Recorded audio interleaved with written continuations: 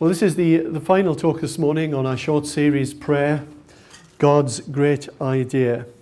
And I would say that one of the great challenges of the Christian faith is unanswered prayer. You know those times you've prayed, and you've prayed, and you've prayed, and yet heaven remains silent. Pete Greig, the leader of 24/7 prayer movement, speaks about this phenomenon as God on mute. I quite like that. So why does God, a God who declares himself as all good and all powerful, so often just simply sit on his hands when we are praying to him? And over the years as a pastor, I've sat with people and together we've prayed with great faith and with great passion and brokenness for perhaps God to heal a husband and a father from terminal cancer. I've prayed alongside parents to ask God to bring that prodigal child back into a relationship with rather distraught parents, and to find Jesus, for the prodigal to find Jesus. I've sat and prayed with mothers who've experienced full-time miscarriages, even though we as a church family have prayed fervently for the safe arrival. And I could keep you here all morning. There have been many, many times that we prayed great prayers of faith, and yet we have not seen those prayers answered. And I'm sure that you've got stories as well of people and situations that you've prayed for, perhaps for many years, perhaps with many tears, and yet all you've experienced is the disappointing silence of heaven. God on mute. Unanswered prayer is often a barrier as well to people coming to faith, and the cause of sometimes followers of Jesus walking in the opposite direction, walking away from their faith. Not just because of unanswered prayers, but because sometimes the inconsistency and the unpredictability of answers of the way that God deals with our prayers. I know that from this church we've spoken on many occasions about that great Dutch Christian, Corrie ten Boom, a lady who was very much used of God during the war years, and she was incarcerated in the Ravensbrück concentration camp during the war. And in one of her books she tells of a miraculous little bottle of vitamins that she kept giving out these life-preserving nutrients to her sister and about a couple of dozen cellmates. And she says in the book that the vitamins should have been depleted long ago, but she just kept giving them out. And her sister Betsy likened it to the biblical story of the widow of Zarephath, the supply of oil that didn't run out. Amazing provision. And yet, a little time later, Corrie's, in her book, she tells of her sister Betsy actually dying in the camp. And I found that very confusing. Life-giving vitamins that didn't run out, and yet she died anyway. And I'm just being honest with you this morning. There are many times that I too, like probably all of you, that you have those questions. God, where are you in this? What's that all about? Not really understanding this too much, God. What's going on there? The appearance that heaven is silent is, I would say, made infinitely worse in the light of some sweeping statements of Jesus. For example, in John chapter 14, verses 12 to 14, Jesus says, "Truly I tell you, whoever believes in me will do the works I have been doing, and they will do even greater works than these, because I am going to the Father. And I will do whatever you ask in my name, so that the Father may be glorified in the Son. You may ask me for anything in my name, and I will do it." Now that doesn't provide us much wriggle room, does it, really? You know, if Jesus had actually said, instead of what he said, if he'd actually said something along the lines of, "Truly I tell you, whoever believes in me will sometimes do the work that I've been doing. And I will on occasions and in certain circumstances do whatever you ask in my name, so that the Father may be glorified in the Son. You may ask me anything in my name." and I will think about it. Now, if Jesus had said that, I think I probably would have been a little bit more at ease. So how do we reconcile such lavish claims of Jesus with our experience of God, sometimes, often perhaps, not answering our prayers? And as we move on in this section, in the next chapter, John chapter 15, verse 7, we see much the same. If you remain in me and my words remain in you, ask whatever you wish and it will be given to you. Later on in that chapter, verse 16, you did not choose me, but I chose you to go and bear fruit, fruit that will last. Then the Father will give you whatever you ask in my name. If you've got your Bibles there, turn over a couple of pages into chapter 16, verse 23.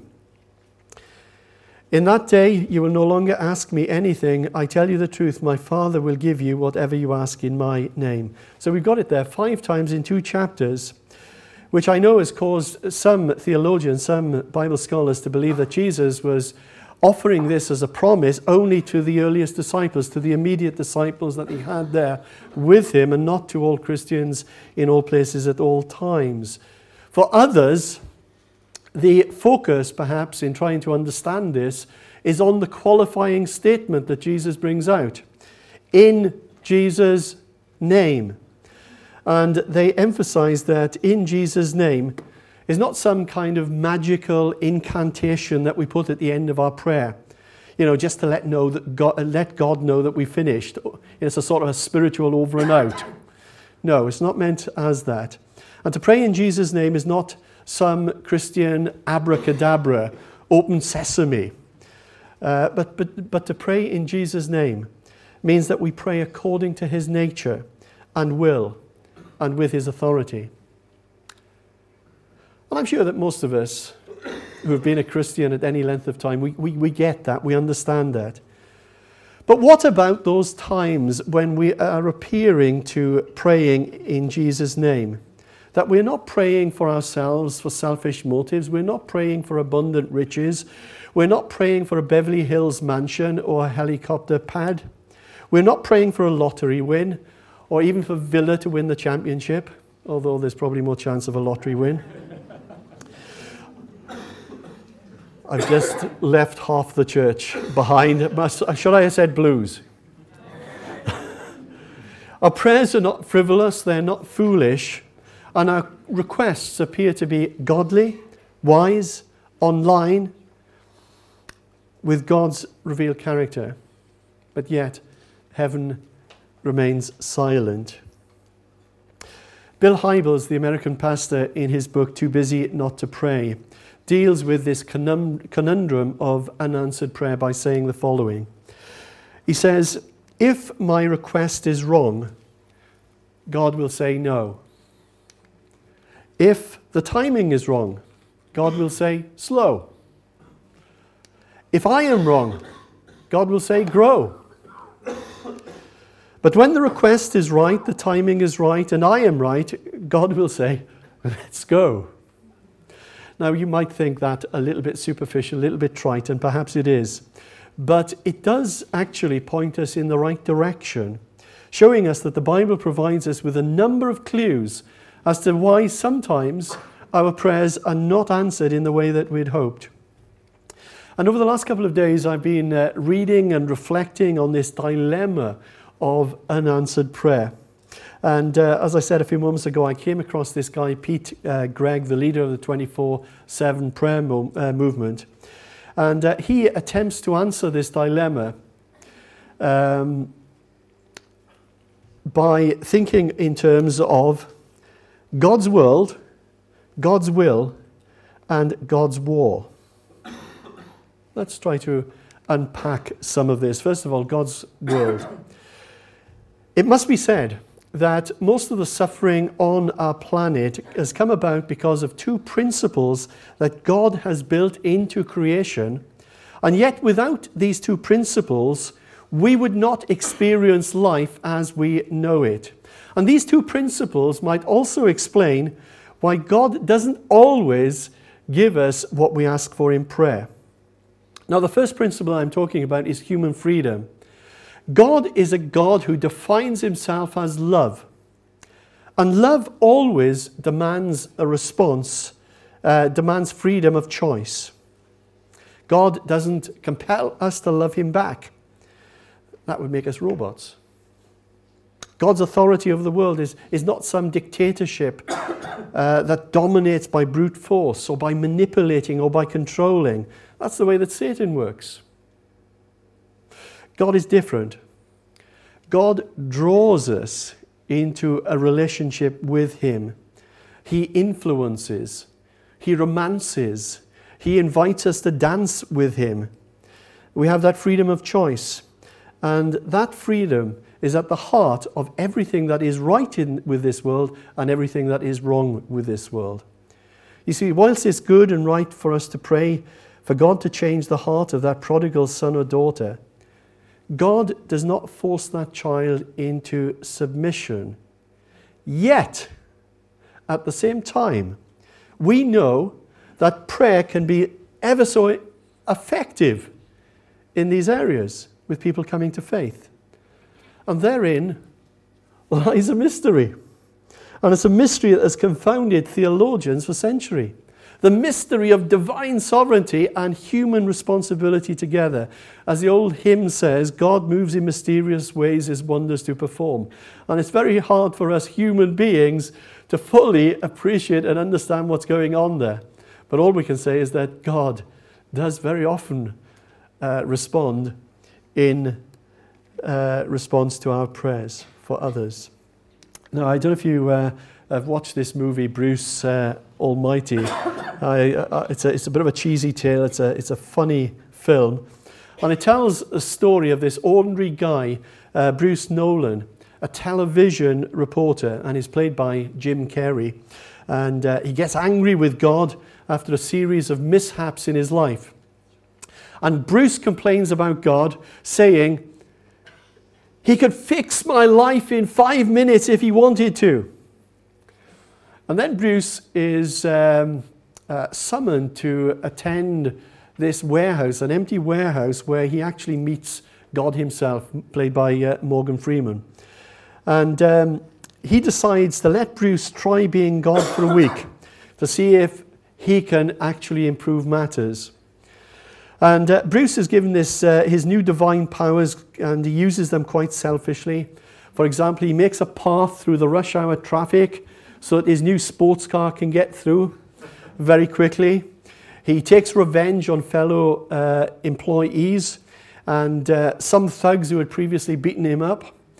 And then he tries to impress his girlfriend, Jennifer Aniston, and lassoes the moon and pulls it a bit nearer in order to enhance the romantic mood, simultaneously causing a tidal wave in Japan. And then he answers the prayers of 400,000 people who prayed that they should win the lottery, and he answered them, yes, you can win the lottery, diluting the grand prize to almost nothing. Okay, it may not be everybody's cup of tea, but the one thing that Bruce Almighty learns is the complexity of prayer and gains a new humility. And prayer is more complex than Bruce thought, and indeed it is. Just think it out for yourself. If 12 Christian people are praying for the same dream job that they've applied for, 11 of them are going to have their prayers unanswered. If 2 Christian nations are at war with each other and they're both praying to God that God should give them the victory, as was the case in the American Civil War, how does prayer work there? Mahatma Gandhi was once asked, if you were given the power to remake the world, what would you do first? Well, that was a very good question, and he gave a very mature answer. The thing I would do first is pray for the power to renounce that power. Great answer. So I said 2 principles. The second principle is that God has created our world with its order, with its finely tuned balances. And without those consistent natural laws, living would be virtually impossible. The same metal knife that I use to cut food on my plate can be used to stab a person. God doesn't allow me to use it as a knife at food times, but should I wish to hurt someone, that same knife would turn into a banana. That doesn't happen. It's a really interesting quote here from C.S. Lewis, a Cambridge scholar, the author of Chronicles of Narnia. God can and does on occasions modify the behavior of matter and produce what we call miracles. But the very conception of a common and therefore stable world demands that these occasions should be extremely rare. Now, personally, I believe in miracles. Hey, I feel a song coming on. Perhaps I better not go there. How to empty the church in one fell swoop. But I also believe, yes, I do believe in miracles. But I also believe that C.S. Lewis is largely right in what he says, that miracles require God to step outside the laws of nature and not the norm. And that's why we call them miracles. In God's world, some prayers aren't answered the way that we think that they should be answered because our understanding and our expectations of God are wrong. Now, I've known over the years Christians who have lost faith because of some great trial that they've had, and they've not had God answer the prayer in the way that they expected. They believed that they should have had a more positive response from God in that time, that God should have come to their rescue, should have brought healing, should have brought deliverance or whatever. There's a great story in the Old Testament book of Daniel.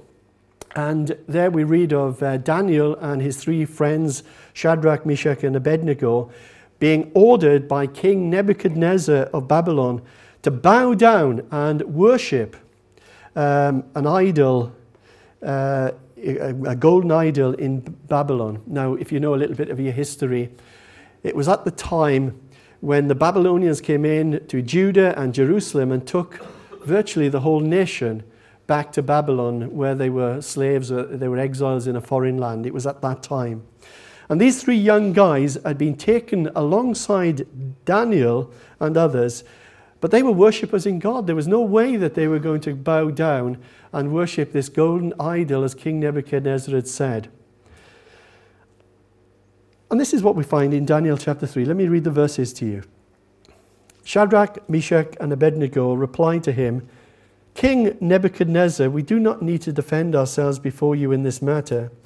If we are thrown into the blazing furnace, the God we serve is able to deliver us from it, and he will deliver us from your majesty's hand. But the next few words I put in bold there. But even if he does not, we want you to know, your majesty, that we will not serve your gods or worship the image of gold you have set up. I just love that answer, don't you? What an incredible answer. What maturity, what wisdom in these young guys. But these young guys did not think for a moment that God had to, that he was bound to deliver them from the flames. If God did, it was going to be wonderful. If not, well, that was okay too. Because in their minds and in their hearts, God was still on the throne and he was still to be worshipped. I think it's an important message here. It's an important message, I would say, for the Western world, Christians in the Western world, that we have this right theology of suffering as Christians. A theology which says, on the one hand, that suffering is never God's will, but on the other hand, that it says that this side of heaven, suffering is inevitable. But there's coming a day when Christ returns, when all suffering will cease. But between there and there, we are living in this kind of tension. There'll be times when supernatural powers, supernatural answers will come to our prayers. We'll observe healings and answers to other prayer. But that is not always so within the sphere of our lives now. And we live in this tension. The kingdom of God has come. Yes? With the coming of Jesus, it was inaugurated. And it will come to its fulfillment when Christ returns.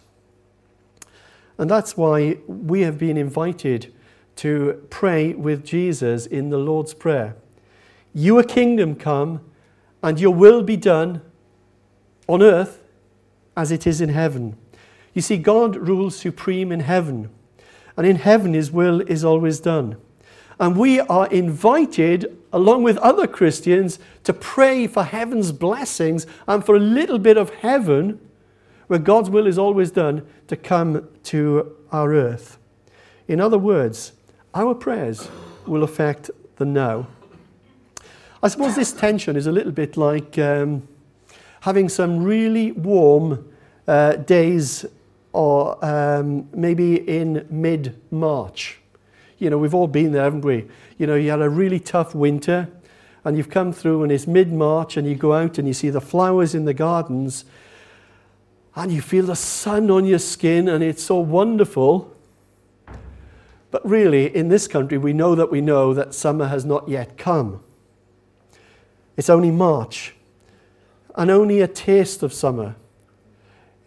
Next week, we could have hurricane winds and snow.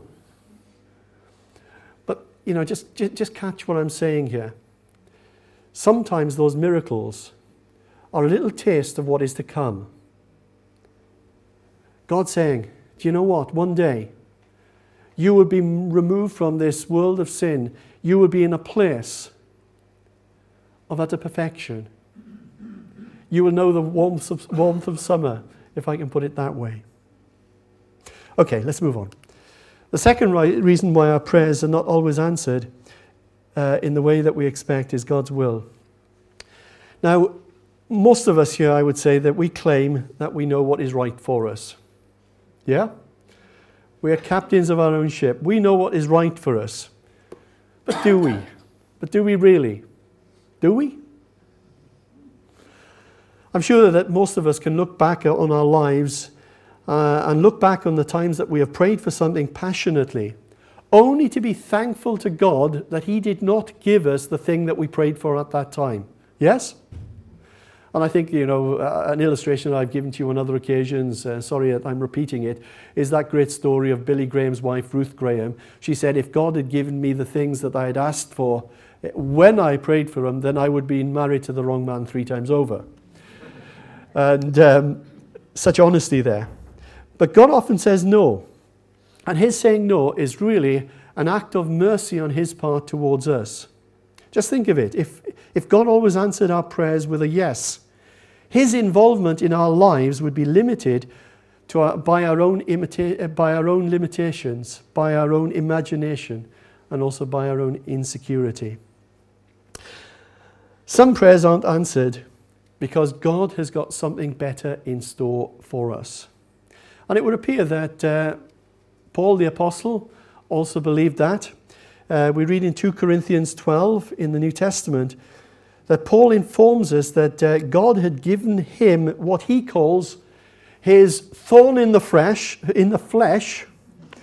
a messenger from Satan. That's what he says, a thorn in the flesh, a messenger from Satan.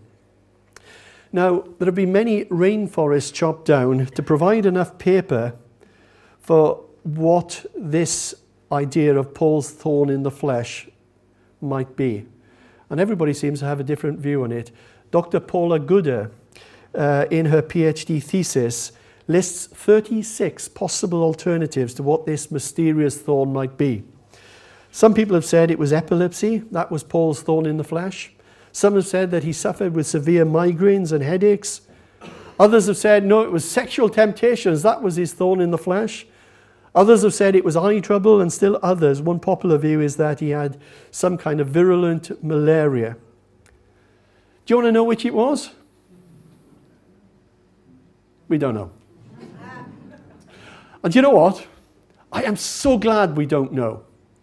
Because now we can all relate to Paul's thorn in the flesh, and not just those who suffer with the same particular ailment that he had. But whatever his thorn was, it was serious and debilitating. He calls it a messenger of Satan. It was a hindrance to his ministry. And Paul tells us in that same chapter that he prayed on 3 occasions. He pleaded with the Lord to take that thorn, whatever it was, away from him. 3 times. And it seems as if there were some kind of special prayer times. You know, maybe he'd invited his friends over to pray, anointed with oil, lay hands. I don't think that it was some kind of casual request, you know, sort of hands in pockets, walking up the street. Oh, by the way, Lord, can you get rid of this thorn? I don't think it was like that. But I think, you know, 3 special occasions, there were prayer meetings for him. But Paul believed in healing prayer as well. He witnessed it on many times in his ministry. Remember the time that he raised Eutychus from the dead after Eutychus fell from 3 stories up out of a window when Paul was preaching his long sermon and he fell asleep. Don't go there. You're better than that. Paul believed in the miraculous, but he was also aware that God doesn't heal every person requiring healing. And he lived in that tension of the kingdom of God, which is yet, but it is not yet. Paul prayed and prayed and prayed for God to take this thorn away from him. But God didn't answer that prayer in the way that Paul prayed it. And the reason was that God had something better than just a physical healing for him. And Paul learned a real awesome lesson, really, through this thorn, which I don't believe he could have learned any other way.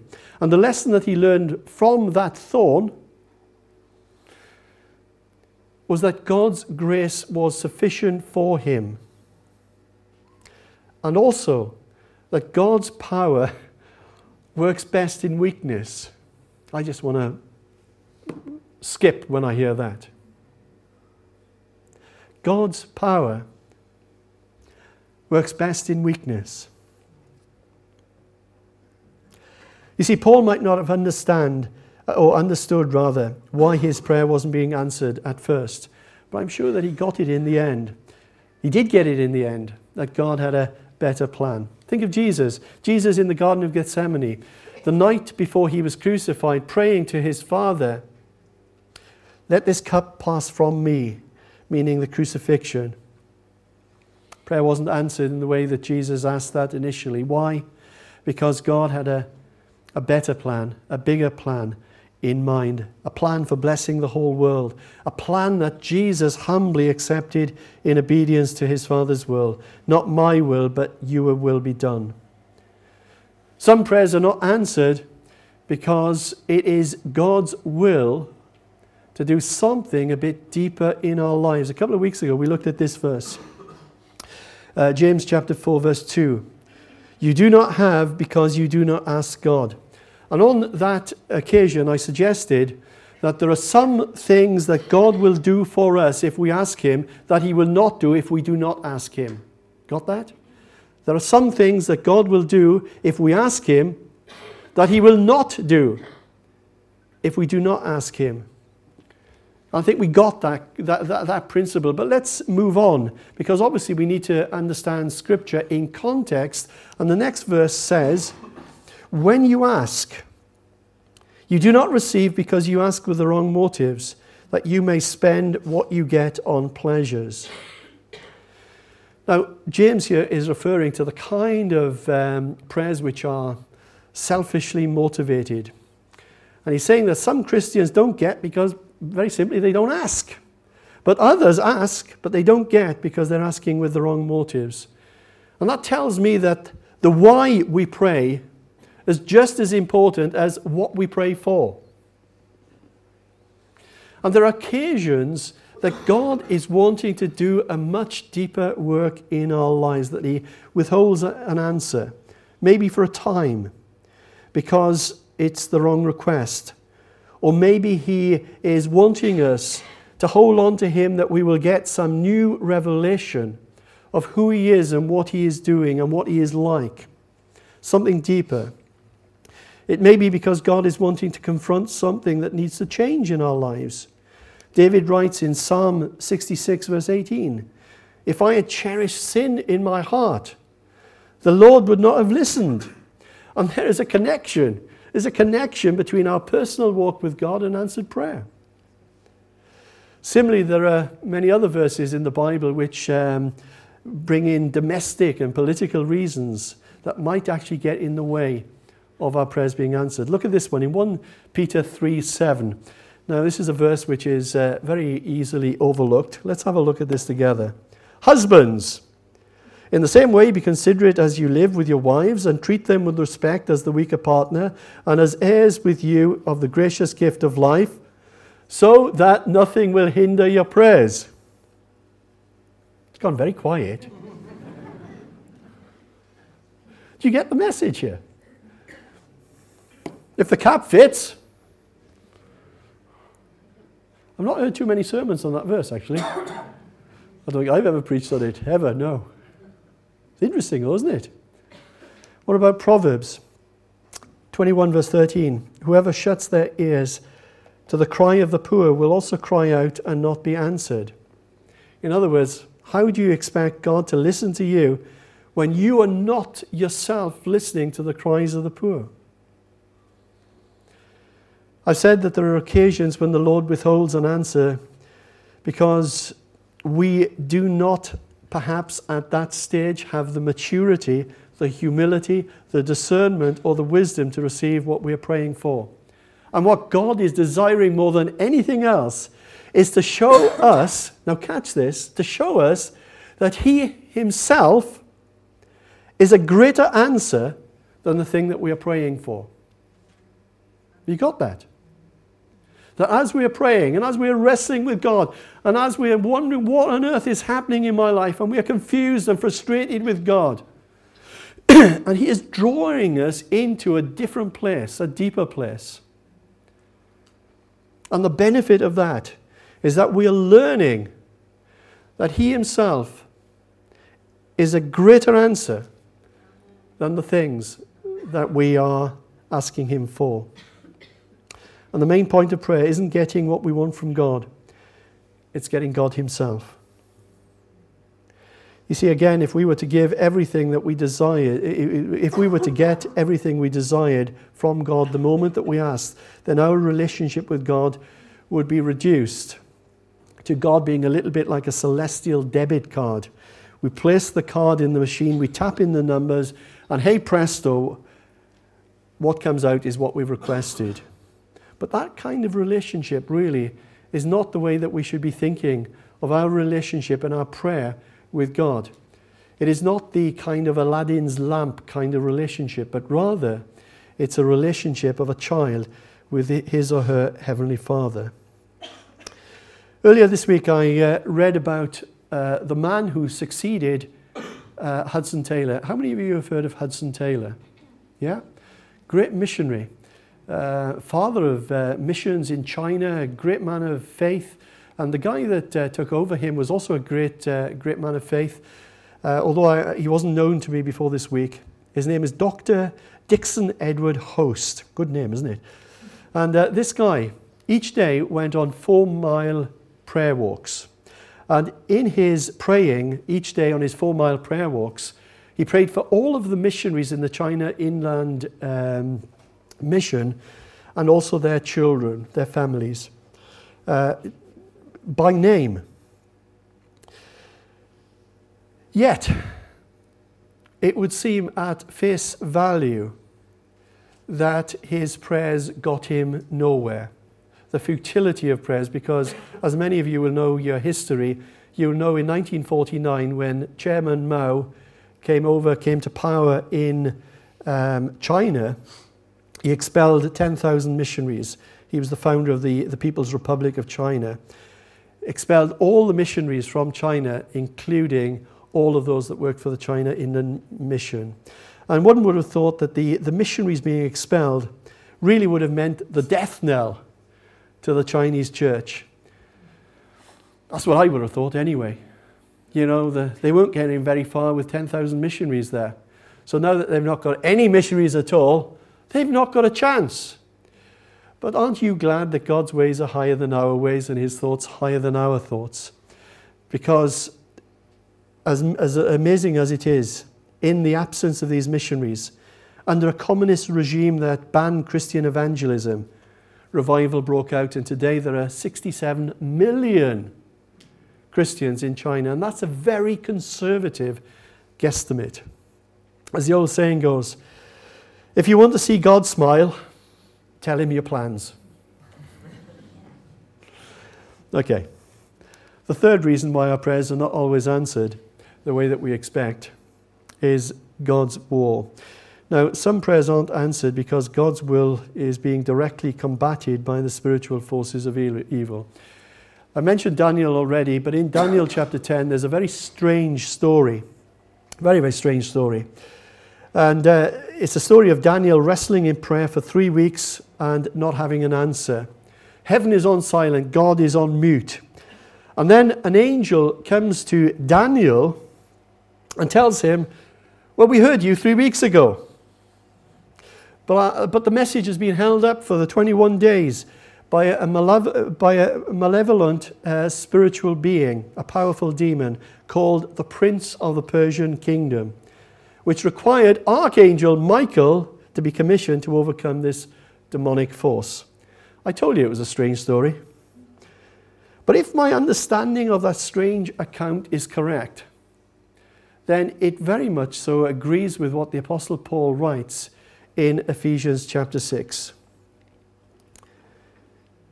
Put on the full armor of God so that you can take your stand against the devil's schemes.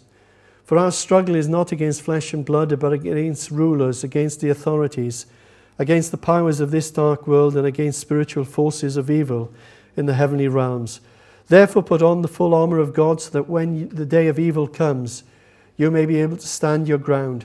And after you have done everything, to stand.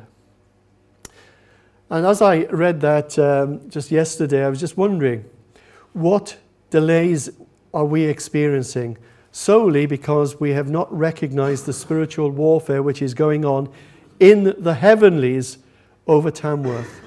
We are not using the weapons given to us by God, the weapons of our warfare, which obviously includes believing prayer. I wonder if there's a prince of the kingdom of Tamworth, or prince of the kingdom of Glasgow, in the way that there was a demonic prince and force over Persia, preventing Daniel's prayer. Now, obviously, I don't want to go too much down that line and go further than Scripture allows, but it does beg the question, doesn't it? William Cooper, the great hymn writer, once wrote that Satan trembles when he sees the weakest saint upon his knees. So much more I could say on that subject, but time is gone. Let me finish. Finish with this psalm, and I'll come to that in a moment. But before I come to that, let me just say to you this morning, and please hear my heart on this. What I've done this morning is attempted to share principles from the Bible on why sometimes our prayers are not answered, or at least not answered in the way that we have prayed them. And I hope that I have not discouraged you from praying. I certainly don't want to decrease your faith. And if you've been praying for something that has not yet happened, can I encourage you this morning, carry on praying. Don't just ask, but seek and knock. Like that man who woke up his friend at midnight who wouldn't take no for an answer, or that widow who wouldn't give up her attempt at justice from the unjust judge. 2 stories that Jesus told about persevering prayer in Luke's Gospel. Don't give up. Carry on until either that prayer is answered or God reveals to you that you can stop. Or perhaps maybe he'll tell you to pray in a different way.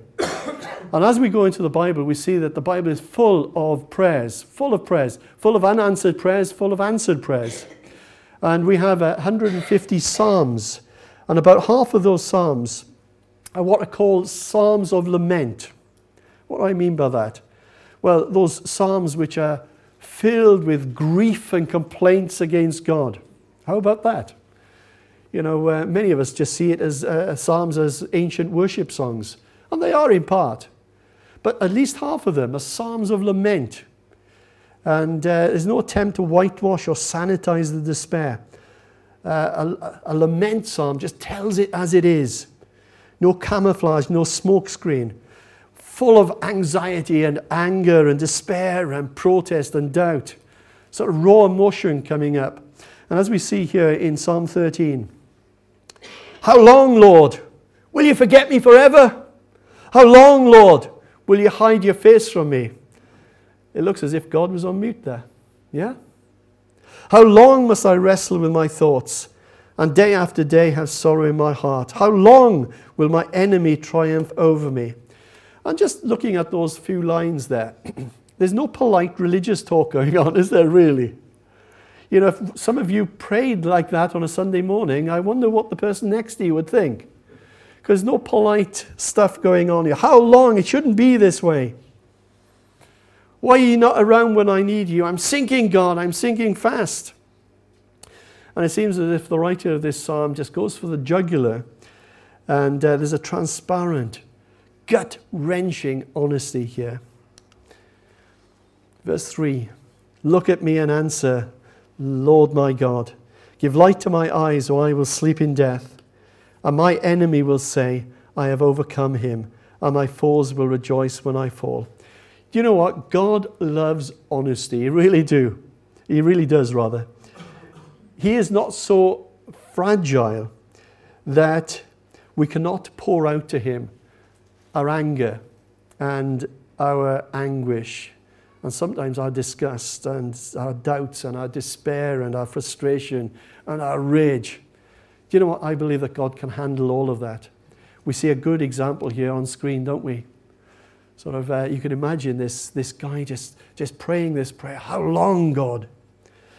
But can I say that as we do that, let us also include words of worship and trust. Pour out your heart, yes. Let God know how it is for you.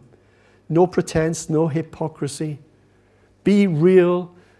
Be authentic about your problems and needs, but let us also reaffirm your trust in God's unfailing love and in his goodness.